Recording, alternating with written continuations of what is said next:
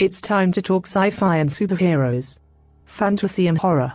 It's time to talk movies, TV, books, and games. It's time to escape boring talk radio with the Ginny through the wormhole and into the geek universe. And now, a strange visitor from another planet with powers and abilities far beyond those of mortal men.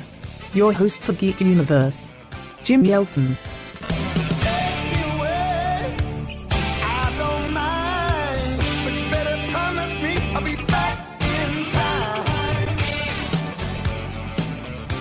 Ladies and gentlemen, boys and girls, and children of all ages, this is the Geek Universe, and I am your host, Jim Yelton. We are coming to you live on tape from Geek Headquarters, otherwise known as LV426. Gang, this week's show was another one of those kind of geek dream moments for me. Our guest is Alec Gillis, and even if the name isn't familiar, you've all seen his work as a makeup, creature, and visual effects artist. Starting as a teenager working for Roger Corman and continuing through his work at the Stan Winston studio, Alec and his partner Tom Woodruff Jr. have been part of some of the biggest effects blockbusters in movie history. Aliens, Predator, Tremors, Jumanji, Starship Troopers, Spider-Man, just to name a handful. Alec and Tom's company, Amalgamated Dynamics, is now branching out beyond just doing effects work, and they're into producing their own movies that celebrate the non-CGI practical creature effects that they made their names on in the 80s. Starring Bishop himself, Lance Henriksen, Harbinger Down is a throwback to the Motley Crue Against a Monster kind of movies that we all grew up loving back in the day. And if you're as much a fan of those kind of movies as I am, you're not going to be disappointed in my conversation with Alec this week. We covered a lot of ground in our discussion. We talk about David Fincher and James Cameron. We find out how the recent prequel to John Carpenter's The Thing led Alec and Tom into creating their own feature film. But before we get into all of that, I had to indulge myself because, you see, Alec worked for Roger Corman back in the early 80s on several of Corman's low-budget sci-fi flicks. His first feature film work was actually on one of my guilty pleasures, Battle Beyond the Stars. I mean, how could a young me not love a sci-fi version of The Magnificent Seven that starred George Peppard and Robert Vaughn and Richard Thomas and John Saxon as the bad guy and Sybil Danning, and it was written by John Sayles. So obviously, I had to start off by asking Alec how he ended up working for Roger Corman. I was 19 when I got the interview. I had met, my older sister was dating someone who was a carpenter working on the visual effects, the miniature effect. And he saw, I was working in my mom's garage. That was my little workshop. He saw all these masks and stop motion models and miniature sets and things that I was building and said, hey, I can get you an interview. And so I said, oh, that's great. But I was scrambling around trying to put together a proper portfolio because I didn't have anything professional, So I wasn't feeling very good about passing myself off as a professional. So I had recently met someone that was older than me and had a just dynamite miniatures and paintings and all that. So I said, could I bring a friend? And I figured this person would make me look a little bit better. And that friend was James Cameron. So I had met James Cameron through a art teacher that used to teach at the high school that I went to. And Jim was living out in Brea back in his, truck driving, delivering the books to the school district days. And I told him about, I got this interview with Roger Corman. You want to come along? So we went and we interviewed with Chuck Comiskey and Robert and Dennis Skotak and a fellow by the name of Walt Dodge, who was one of the DPs for the miniature effect. And they were out in Tarzana, which, coming from Orange County, seemed like it was at the ends of the earth. And we had this nice interview, but we didn't get a call for like 6 months. And I kept thinking, wonder what's going on. So I was working, little dumb jobs in Orange County. And then it turned out, in retrospect, that the Skotak brothers, Robert and Dennis, were like lobbying for us. Bring in those guys from Orange County. We need the help. They're cheap. They'll work cheap. But there was a little bit of a concern because Cameron was so full of himself. He was so self-confident at age 25 that people were a little concerned they were split on whether or not they could get along with us. So in bringing this guy along to make me look better, I did. But I also, he's a controversial guy, Cameron, right? So ultimately we did get the job. We worked as a unit together at Corman's, Jim and I. So Jim would kind of like, we came in as model builders, and then there was like this sort of like little like void that happened, we needed a design for Richard Thomas's spaceship. What was it called? Nell? Yeah. We needed a design for Nell. So Cameron would like go home and ferociously design, and he came up with that super unique looking spaceship, which of course everyone went, well, that's a slam dunk. It's got boobs, Right, so exactly. So then Jim and I would start building the spaceship. And then the production designer kind of like, I don't know what the political story was, but basically the job of production designer opened up. So then Jim was like, well, I got to get that job. So he's like, lobbying for that job. So he'd get kicked up the chain, and I would follow him up. So I would finish up working on the spaceship, and I'm trying to figure out these things as I go along, because I wasn't, I didn't have a whole lot of skills. But I would just fake my camera would say, fake your way through it. Luckily, I had guys like Patrick McClung, who was an experienced model builder. He'd come in and help me, and we'd have a great time with that. Basically, everything Cameron would do, I would sort of follow along and kind of assist him on it. And eventually, I got a chance to do everything it was really the best film school. I was doing, I was loading cameras. I was working with motion control. I was building miniatures. I was doing head casts and building sets, sets of spaceships, back in the day when we would put food cartons, hot glue food containers to go containers on the walls and paint them and all that kind of stuff. So it's really the very best film school I could have gotten. And I remember when Battle was coming to an end, I had applied to UCLA Film School because I think I was still 20 or 21 at the time. And Cameron said to me, you go to film school? And I said, yep. And he said, I don't know about that. I don't know if that's a good idea. And I was like, well, okay, mister, we'll see how far you go in your life.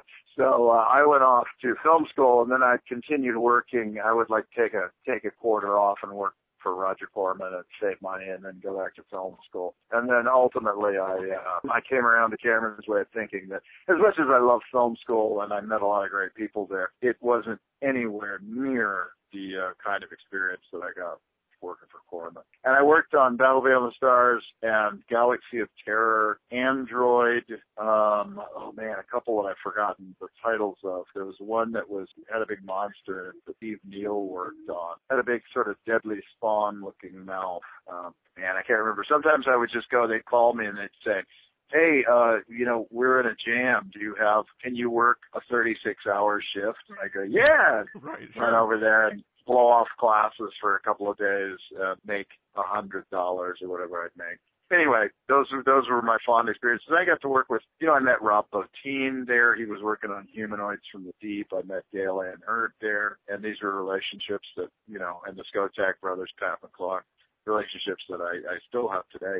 One of the great things that I think everybody that worked for Corman in that period came out of it with was you didn't just get experience in one particular area. And looking at your career, it's obvious that not only did you concentrate on makeup effects, but you do makeup effects and you do animatronics and you do CGI work sometimes and you do models and spaceships and whatever the project calls for, you guys can do, and that had to have grown from the experience you got working at Corman's. Yeah, I mean, I thought that was normal when I started my career. I thought that's just the way it was all over the movie biz, that you had to be well-rounded. You had to know, and who wouldn't want to know all these techniques and be able to apply them? Because the end goal was always to become a filmmaker and to do the kind of cool movies that I saw other people doing. So it was just a natural sort of progression of events. And it wasn't until probably that I started working for Stan Winston that I saw, these things are so departmentalized. Like we're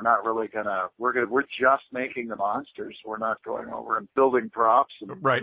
Working on sets, and that's weird. But in a way that allows you to specialize and really go in deeper to one area and take it to the maximum, But yeah, I'm so glad, with Harbinger, I had full confidence. And I had a production designer friend of mine was saying, you're never going to be able to build all these sets. The engine room alone will blow your budget. You cannot possibly. And I said, I think you're wrong, because I know the freaking tricks that I learned back in my Corman days. And we did it. That's our guest, Alec Gillis, one of the visual effects masterminds behind Aliens and Predator, and the writer-director of the new creature feature Harbinger Down. Coming up, we're going to find out how Alec felt about going from working with his friend James Cameron on Aliens to working with a relative newcomer on Alien 3. Oh yeah, that newcomer just happened to be some guy named David Fincher. I'm Jim Yelton, and you're listening to Geek Universe. Hey, do you miss the days of Space Invaders and Pac-Man? I don't know how many quarters I dropped into Galaga at my local arcade when I was a kid. Well, Gazapper Games has brought those times back for your Android phone with their latest game, Solar Rush. Fast reflexes and strong nerves are needed as you dash about collecting solar cells to power your ship. With the Firebirds constantly on your tail, can you advance through the challenging levels? With lots of nice retro arcade action and over 30 levels to test your reflexes, Solar Rush is a great way to turn your Android phone into a pocket-sized arcade without needing all the tokens. And if you like Solar Rush, try out other Gazapper games like Galaxy Storm and Invaders from Androidia. All three are available from Google Play, or you can get more information at Gazapper.com. That's Gazzapper, Gazapper.com, and Google Play.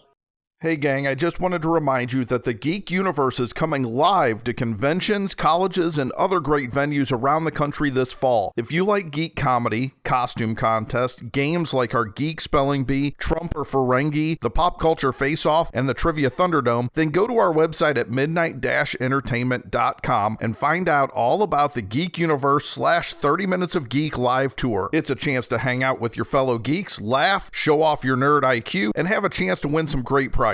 Get all of the details at midnight-entertainment.com or on our Facebook page at facebook.com / 30 Minutes of Geek. Hey, we just want to let you know that this week's show is brought to you by Soylent Green. If you're hungry, there's nothing else that satisfies your craving better than Soylent Green. Remember what Charlton Heston said. Soylent Green is made out of people. That's right, Soylent Green. It's 100% green and 100% people. And coming soon, 3 new flavors. Soylent Red, Soylent Berry Burst Blue, and Diet Soylent with half the calories and half the people. You gotta tell them, Soylent Green is people! Hi, this is Camille Balsamo from the All Practical Effects throwback film Harbinger Down, and you are listening to Geek Universe. Welcome back to Geek Universe. I'm your host, Jim Yelton, and our guest this week is writer-director Alec Gillis. After years of working as a visual effects artist, Alec is making his feature film directing debut with Harbinger Down. It's a great homage to movies that I loved from the 80s when Alec was creating the monsters in films like Tremors and Leviathan. Before we move the conversation into that part of Alec's career, I wanted to ask about his earlier friendship with James Cameron, specifically about a story that I had heard years ago. Bill Paxton, who has a long relationship with James Cameron as well, when they met the same way Alec and Cameron worked together. Bill Paxton was working at Roger Corman's studio in the early 80s, and he was a carpenter, and so he was doing set construction and painting and different things for Roger Corman. And Paxton likes to tell this story about how he and Jim Cameron are building a set one day, and Cameron's talking about this idea he has for a movie where this robot from the future comes back in time to kill this woman to keep her from having a baby that would grow up to be like the leader of the resistance in the future. And I've always wondered if James Cameron, even back then, had already had the seeds for Terminator. So I asked Alec about it.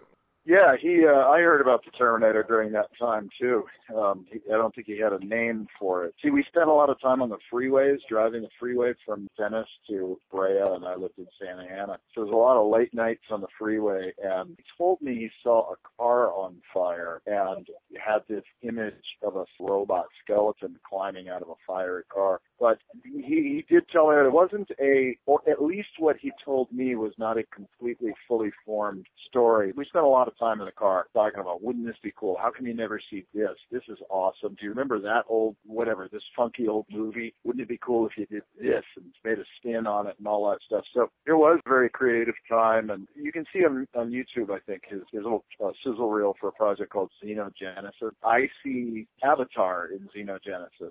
It was sort of like a very ecologically minded movie, and there was a character in it that was like a 9-foot-tall alien character that itself, it was not like a Na'vi, but it had the scale of one, living side by side, living, working, making jokes, right?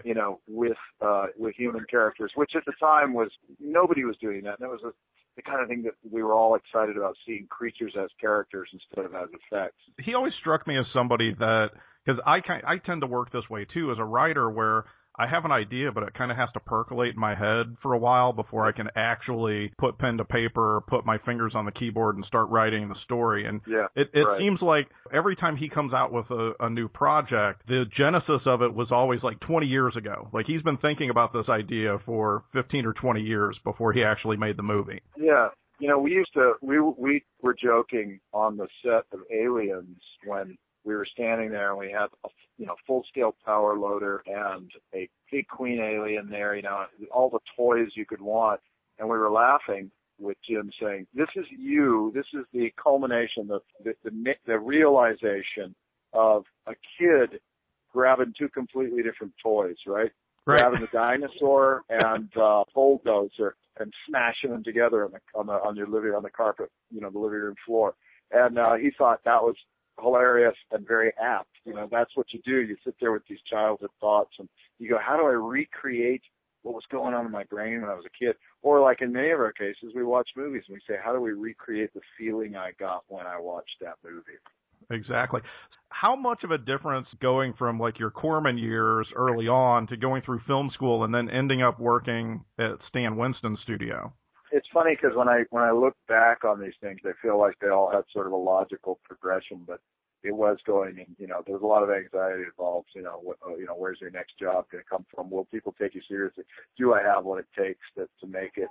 But by the time I got to Stan's, I was 5 years in the business already, and I felt like I'm a complete person. I have my toolkit ready to go, and what I got out of Stan's was opportunity rather than any specific. He didn't specifically teach me any techniques, but he gave me an opportunity to use those techniques and also to bend them and take risks. Stan was a believer in risk-taking because it's the only way you can possibly accomplish the kinds of things we're required to accomplish on the schedules with the budgets. But, you have to take those risks. So I found that very exhilarating because a lot of people that I had worked for in the past were, it was small potatoes, little companies who were doing little makeup jobs and things. And they just had to play it as safe as they possibly could. If it was something that had not been done before, they didn't want to risk screwing up the job and losing their meager profit margin or whatever. But with Stan's, there was more a spirit of inventiveness.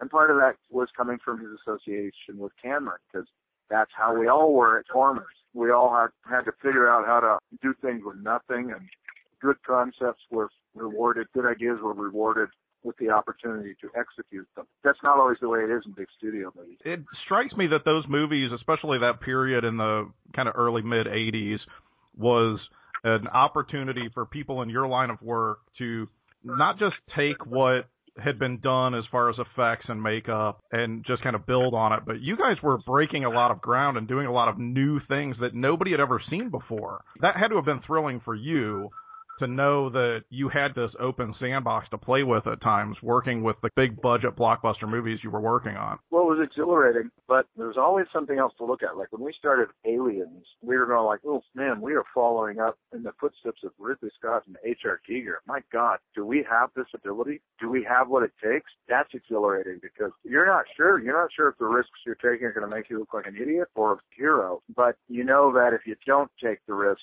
you're certainly not going to make it. But we always kind of felt like, even at Stan's, my time at Stan's, we always felt like we were sort of a little bit like, a little more cut rate than Rick Baker. And I don't say that enough. I'm not trying to diss anybody because I really appreciate all the opportunities at Stan's. But Stan, we would say to Stan in a kind of a rebellious fashion. Rick Baker had a year to build one character for Harry and the Hendersons, right? And he built 9 different heads and this, that, and blah, blah, blah. And why do we keep getting these jobs like Leviathan where we have no time, and then they dump the dive suits on us as well with no difference in time? And we're all just killing ourselves. And Stan said, look, guys, you got to know who you're working for. I am the guy who answers the call. If people come to me and they say, we're in a jam, that automatically makes me want to help them. And I'm always going to be production friendly. I'm never going to come back and ask production for exorbitant amounts of time. He said that this, or money. He said, I've done that. He said, back in the days when I did The Wiz, I priced myself out of the business. I became known as the guy who, like, everything out of my mouth was $1 million, right? Because he was ballsy like that. But the lesson he learned was that he stopped working and he had to compete with guys in their garage as well as the Rick Bakers and the Rob Bottin. So we always kind of felt like we were working with a little bit less time and a little bit less money than those guys were, and flying by the seat of our pants. In retrospect, I think it was a good thing because all of the work had it all had energy to it, and even where it wasn't completely great, we were going for something, and that's an attitude that I've carried, we've carried into ADI as well. What was it like for you working on the Alien franchise, going from Aliens, which was super colossal, big hit movie, you were working with a director that you had known for a number of years and felt comfortable with, to then going to Alien 3, which by all accounts was a troubled production from the get-go, and you had David Fincher working on his first big studio movie? Well, Aliens was fun, of course, because I was working under the protective umbrella of Stan Winston. I wasn't a department head. But yeah, I was in with the director and had tons of support from Stan. So I had all the fun without the worries of the business aspects and things like that. And then in Alien 3, I think Alien 3 was more of a corporate movie. Aliens, I felt they had their hero guy, which was Cameron. It was his vision. He wrote the script. He directed it. He designed the Queen, for God's sake, right? With Alien 3, they had a script, or rather 2 scripts that they kind of mashed up together to arrive at a script. So it never felt like it was truly inspired. It felt like it was a little bit more of a product, a mechanical process. And of course, we met with Vincent Ward in the beginning, and he brought some sensibilities to it that they liked, and I'm okay, we'll take some of the Vincent Ward ideas, keep them, but we'll get rid of Vincent Ward, and we'll bring in this new kid Fincher. And I know people have, I don't know if they still do, the feeling has changed a bit about that movie, because at first I felt like it was just kind of universally disliked, and then over a decade that started to change and people started to appreciate it more. I always said to people who would blame Fincher for his shortcomings, I said, you got it backward. If it had not been Fincher, that movie would have been abysmal. But Fincher was able to pull it together. Fincher was a vanguard of the mostly Alien. He preferred Alien to Alien, but he was very committed to making the movie that be as good as it could possibly be. But he was also, there was more studio involvement. I saw a lot more studio executives around that movie than I did around Alien. Maybe it was partly because I was a department head on Alien 3 and I saw more of the inner workings of it, which was educational, but it still felt like people were looking over Fincher's shoulder more than they were looking over Cameron's shoulder. Maybe that's just a function of the fact that Cameron had a hit movie, Terminator, before he went to do Aliens, and Fincher was a first-time director. But each one was a great experience, and I have very fond memories. They were only 5 years apart, but very different, two very different experiences. You're listening to Geek Universe with this week's guest, writer-director Alec Gillis. You can find information about Alec's new movie, Harbinger Down, at its website, which is harbingerdown.com. Stay tuned, we have more with Alec, including some of the best advice for aspiring filmmakers that we've ever shared on the show. I'm Jim Yelton, and this is Geek Universe. PopFunko.com is the best place on the web to shop for those awesome Funko Pop vinyl figures. Specializing in rare and hard-to-find figures, PopFunko.com carries limited editions, metallics, glow-in-the-darks, autographed, chase, and retired Pops. All your favorite characters from The Walking Dead, Ghostbusters, Game of Thrones, The Big Lebowski, and many, many more can be found here too. They even have collector sets and a bargain bin featuring Pop figures for $10 or less. It's my first stop when looking for Funko figures, and now it can be yours too. That's PopFunko.com. You are listening to Geek Universe with Jim Yelton. Have a comment about the show? Find us on Facebook at facebook.com/30minutesofgeek. Hey everybody, thanks for joining us for this week's Geek Universe. I'm your host, Jim Yelton. Let's get back to our conversation with writer-director Alec Gillis. His new film, Harbinger Down, was conceived as a love letter to the practical effects films that Alec and his partner Tom Woodruff Jr. worked on throughout their careers, including Aliens, Tremors, and Predator. Since Alec's work on some of the seminal creature features of my teenage years had inspired me, I kind of wondered what films inspired Alec while he was growing up. The first Planet of the Apes blew my mind. All of Ray Harryhausen's work with stop motion was that set my life's course. But there are also lots of other things that I saw, growing up at that time in the 60s and 70s, watching movies that were being rerun on TV, old movies like I keep mentioning Hush Hush Sweet Charlotte. People say, what movie scared you as a kid? And I'm like, well, Hush Hush Sweet Charlotte scared the crap out of me. With Bette Davis, old movies like Black Friday and with Boris Karloff, and things that my dad would allow me to watch that were totally inappropriate for my age, but mind bending. But of course, at the time, it wasn't super gory or anything like that. Anybody that's interested in this particular genre, we all had parents that allowed us to watch things that were probably not particularly appropriate for us at that particular age. I always say it's the bad uncle syndrome. There was always some uncle that babysat you or something. My dad was my bad uncle. My parents got divorced when I was 11, and they both were feeling so guilty. Their divorce was the greatest thing for my career, because I got a movie camera that had a stop motion setting and slow motion on it because they felt guilty. My dad would take me to see movies like there was I don't know who directed it, it was an Italian movie, I think, called Torso, that we would go to the Marine Corps base and for like 25 cents you'd watch a triple feature. So we'd spend like 7 hours watching ultra-violent, gory movies. And he'd say, don't tell your mother. He'd be like, maybe this isn't a good idea, but don't tell your mother. Anyway, yeah, it's the inappropriate aspect of it. And back in the day, what was inappropriate, we would just consider now a PG-13 charming. Exactly. When you and your partner, Tom Woodruff, decide that you're going to start doing stuff on your own, you open your own company, and you guys start doing all this amazing work yourselves, was the reboot/prequel of The Thing kind of the turning point for you guys? Because I know you did a lot of work on that was practical effects, just like Rob Bottin did in the 82 John Carpenter version. Did they replace 100% of it with CGI? Was there any practical effects left? No, they didn't replace 100%. I mean, there is a creature, the ice block alien, that there's a scene where it's under the building and it shoots out a tentacle. And there are aspects in that are digital, but largely that creature is sort of what I would say is what the balance of the movie was supposed to have been, that, you'd have primarily a practical thing, but if there was transformative things, bubbling flesh, or things just really doing some massive shape-shifting, you'd go into digital. Or we'd have digital creatures that were an animatronic torso that digital legs would be added to, for instance. And so these were the exciting things to us, because we were going to, within a frame, be combining practical and digital, but the talk was it would still be 80% practical and 20% digital. And of course, that's what we were saying, that's what we were all saying to the press as we were making the movie. And it wasn't until post-production when that digital creep, and I'm not referring to a person, it's just a creep, a digital expansion starts happening, and it wasn't really so much like the movie was the last straw, because this was de rigueur for practical effects at this point. I mean, Rick Baker's transformation in The Wolfman had been replaced by digital work. Some of his work from the Men in Black movies got replaced. We had a couple of things replaced.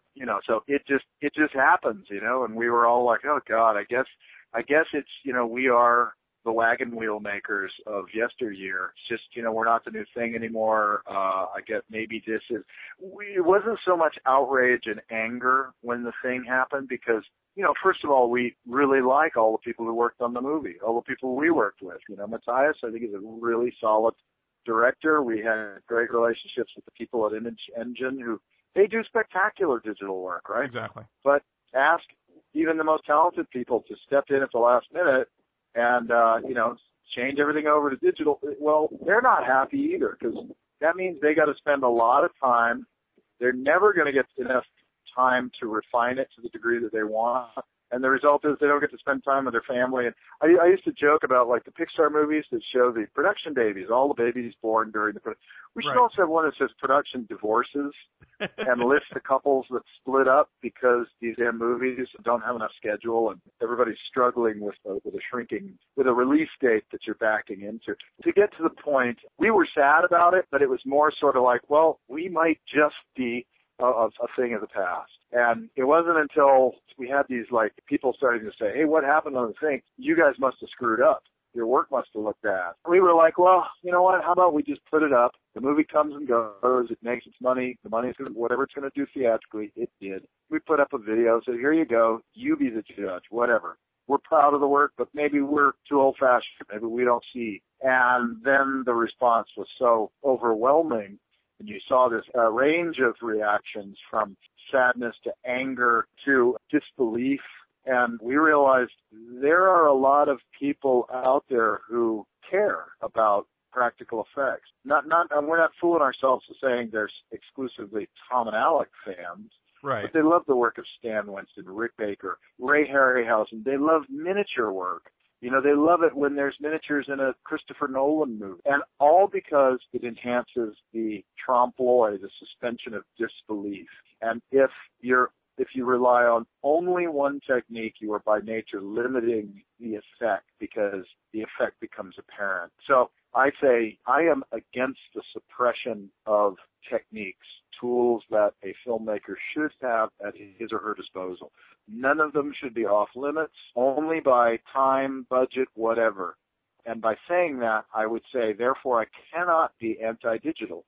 I want filmmakers to have digital tools because they are incredible. But I also want them to have access to old school practical because they too are incredible.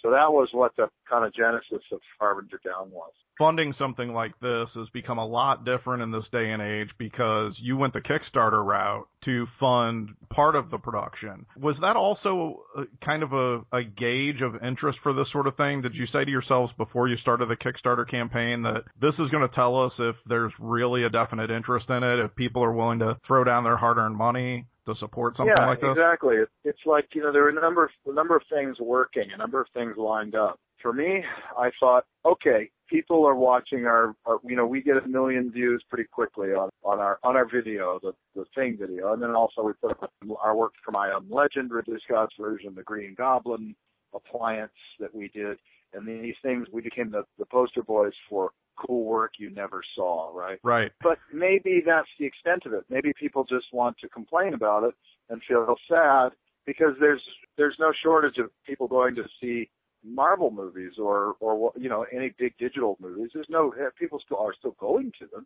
So it's not like they're going to boycott and shut that down. And what I thought was, this is a way for us to democratize this and say, okay, folks, here is your chance to push back against a system that is not listening to you, is not catering to your needs. This is a chance for you to take into your own hands, to some degree, how movies are made.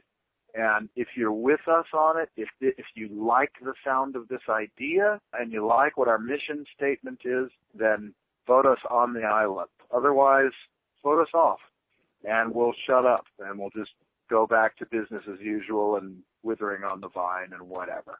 So for us, it was a resounding thumbs up. With, I think we were the number one. I think we still are the highest funded sci-fi project on Kickstarter history, and I think it shows something. It doesn't necessarily show the complete extent of fandom across the world, because I think a lot of people came to it late and said, you know, we didn't know about this until it was too late. So hopefully they have a chance to see the movie, rent the movie. That's another way to vote, is to watch the movie. Alec Gillis is our guest on this week's edition of the Geek Universe. I'm your host, Jim Yelton, and you've heard us talking about upcoming dates for the live Geek Universe extravaganzas, which could be coming to a venue near you this fall. For more information, check out our website at midnight-entertainment.com. Hey gang, this week's show is sponsored by the Now Write Writing Guide series from Tarcher Penguin. Now Write Science Fiction, Fantasy, and Horror is the latest book in the popular Now Write series, and it offers a full toolbox of advice and exercises for speculative fiction writers from some of the most well-known names in the genre.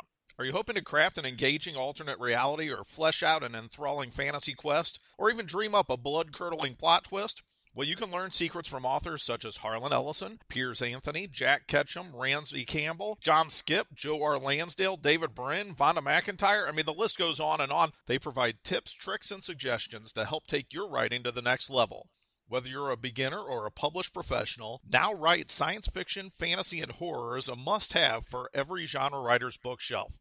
You know, I always tell everybody when I do a workshop or I teach one of my screenwriting classes that when I started, there was like 2 books that gave instruction on how to do this sort of thing. And it was like being a babe in the woods. Like you just kind of had to find your way. And this is a really good way to get some exercises and some hints and tips on how to jumpstart your writing. So make sure to check it out. It's Now Write Science Fiction, Fantasy, and Horror. It's available in most Barnes & Noble stores, on Amazon.com, and directly from their website at nowwrite.net. This episode of the show is sponsored in part by Ace Designs Media. With hundreds of web design projects under their belt and over 200 happy customers, the Ace Designs Media team knows how to build beautiful, interactive websites, and they can help with yours too. Whether your business needs a site that will simply wow your customers, or you need to add advanced features like e-commerce or blogs, their affordable prices mean that there is no longer any reason to say no to a high-quality, engaging website. So say yes and take the first step towards a new dynamic web presence for your business and visit the Ace website at acedesignsmedia.com.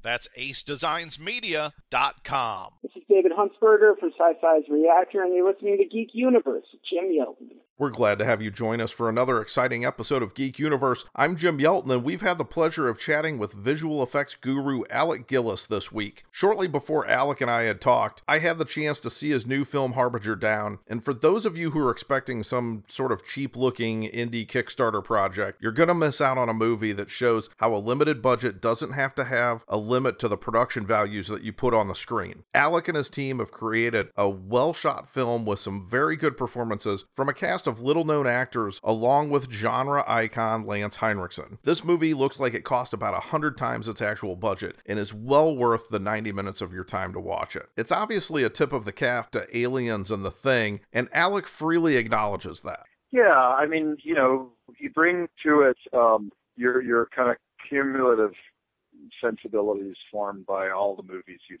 seen. In this case, it's been very interesting. The reviews, the reactions are very interesting, and some reviews are completely polar opposite from others, because with some people, what we were trying to do really resonates. With other people, they say it's just a ripoff. It's just a rehash of hackneyed tropes, and I'm not buying this at all. You can say all you want about love letters to the 80s. All you've done is rip off The Thing, right? And they don't see beyond that, and I don't expect to win them over, although as we talked about with time, I think sometimes opinions change. For me, luckily I had the luxury, having been funded by Kickstarter and then Dark Dunes, I had the luxury of being able to say, what do I want to do with this? I don't have to second guess an audience. I think that in this case, I am attuned, I'm in sync in lockstep with the people who pledged on Kickstarter, because they know what this is. I got up there and I said, it's going to be an homage to The Thing, an Alien, practical effects, throwback, all that stuff, right? If I now divert from that and try to reinvent the kind of mythos that John Carpenter set up, or the story structure that, you know, Ridley Scott and Dan O'Bannon set up, then I'm kind of turning it into my own thing. And that's not what this is about. It's not about me expressing my ultimate creativity as a filmmaker. It's me saying, hey, we're all together on this, and I am going to give you what you've been asking for. That's what it is. Now, there's a chance, obviously, that I could fail at that. There's a chance that it will not connect with a certain portion of the audience, because they weren't part of this whole process with Kickstarter from back in the day. What do they care? They just want to see the next new, most awesome thing. And that's not what this is. One of the analogies I give is, this is not filet mignon. This is meatloaf. This is comfort food, cinematic comfort food. It's what you get. You finally go home and you say, Mom, make me that meatloaf. I'm the guy that worked on these 80s movies that you can look to and say, can you just serve me up some of that stuff that I haven't been seeing in a long time? I go, yeah, sure. Right. I'll give you that, honey. We'll put some extra monster gravy on it. You know, that's what I was doing. Now, having said that, I did try within the structure. I'm glad you brought up Aliens, because the movie is sort of tonally a little bit more like Aliens, I think, than it is The Thing or Alien, even though the structure of it is Alien and the creature is The Thing, and the setting is more Thing-like. I think the ensemble thing that I was going for was more like Aliens, which I think is sort of the ultimate in the 80s ensemble, you know, joking, quipping, macho guys, insulting each other, but under all of it, you feel like there's a camaraderie. Oh, exactly. People actually like each other. And for every archetype, you know, like the snotty professor, I tried to give some aspect that played against that type. You know, like I think when Matt Winston's character is becoming egotistical and possessive of the credit for the find, there's actually a moment where you feel sorry for him, where he has been duped when they play a joke on him and distract him and get him talking about, you know, he's being a blowhard, he's being a jerk, but you should feel a little sorry for the guy, right? The same thing with Lance's part. You know, I know Lance to be a very mentoring and loving person. Mostly what you see of him in movies is gruff, powerful. You know, if he's playing a bad guy, he plays a badass bad guy, right? Right. So I wanted to show him as an authority figure with a certain power and intensity, but also as a loving grandfatherly type. Because I think that's him. To me, that is him. However, if you're watching the movie and you're already got your arms crossed and you think it's a ripoff, then probably you think these are all just one-dimensional characters, because they are archetypes, no doubt about that. They are 80s archetypes. And then what I tried to do with Sadie was to show a young person who is sort of timid, is encouraged to stick her neck out, and she does so, and in the process opens a Pandora's box, which she cannot successfully get back into the box.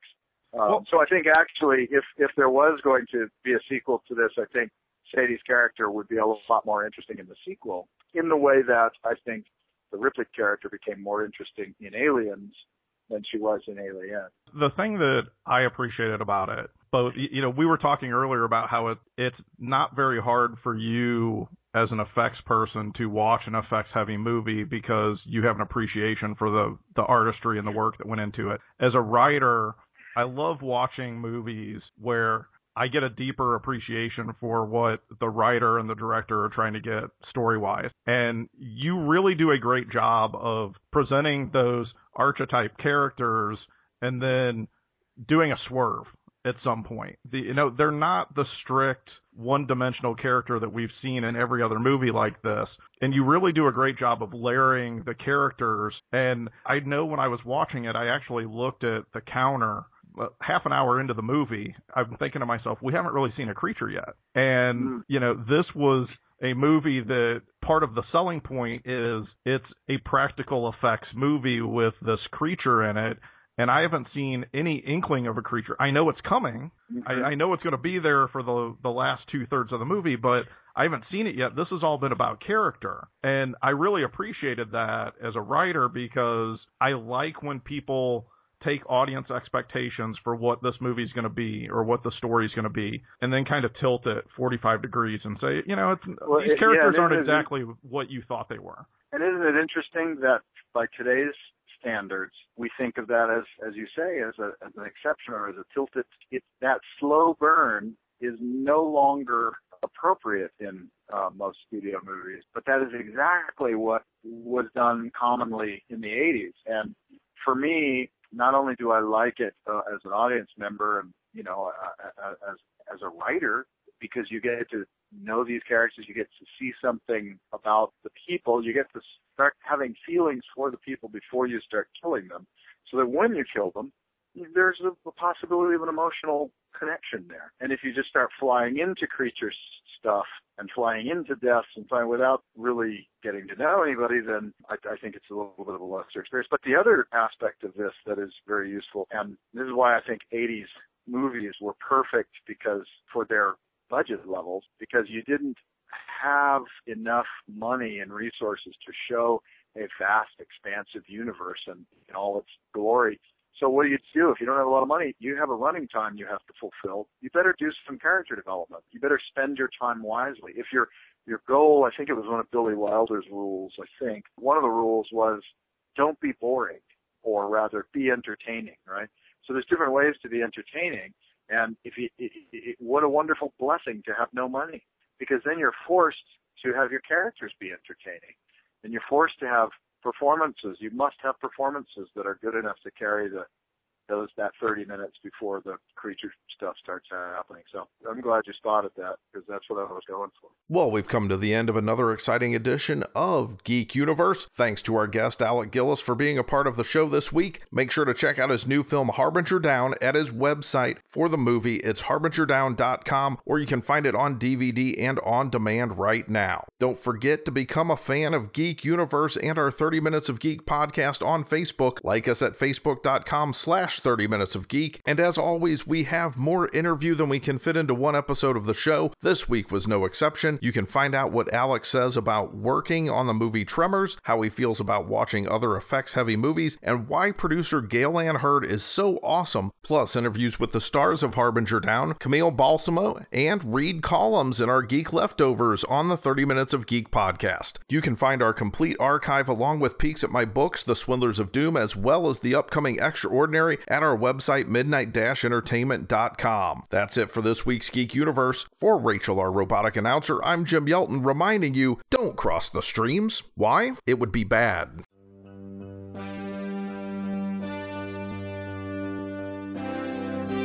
You have been listening to another exciting episode of Geek Universe with Jim Yelton.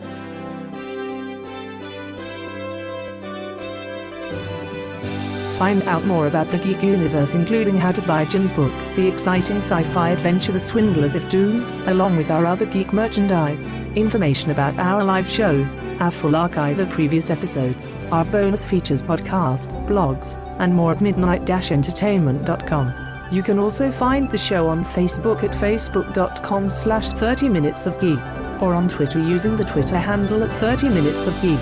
Geek Universe with Jim Yelton is a production of Midnight Entertainment LLC and is a proud part of the GLN Radio Network. This episode is copyright 2015, all rights reserved.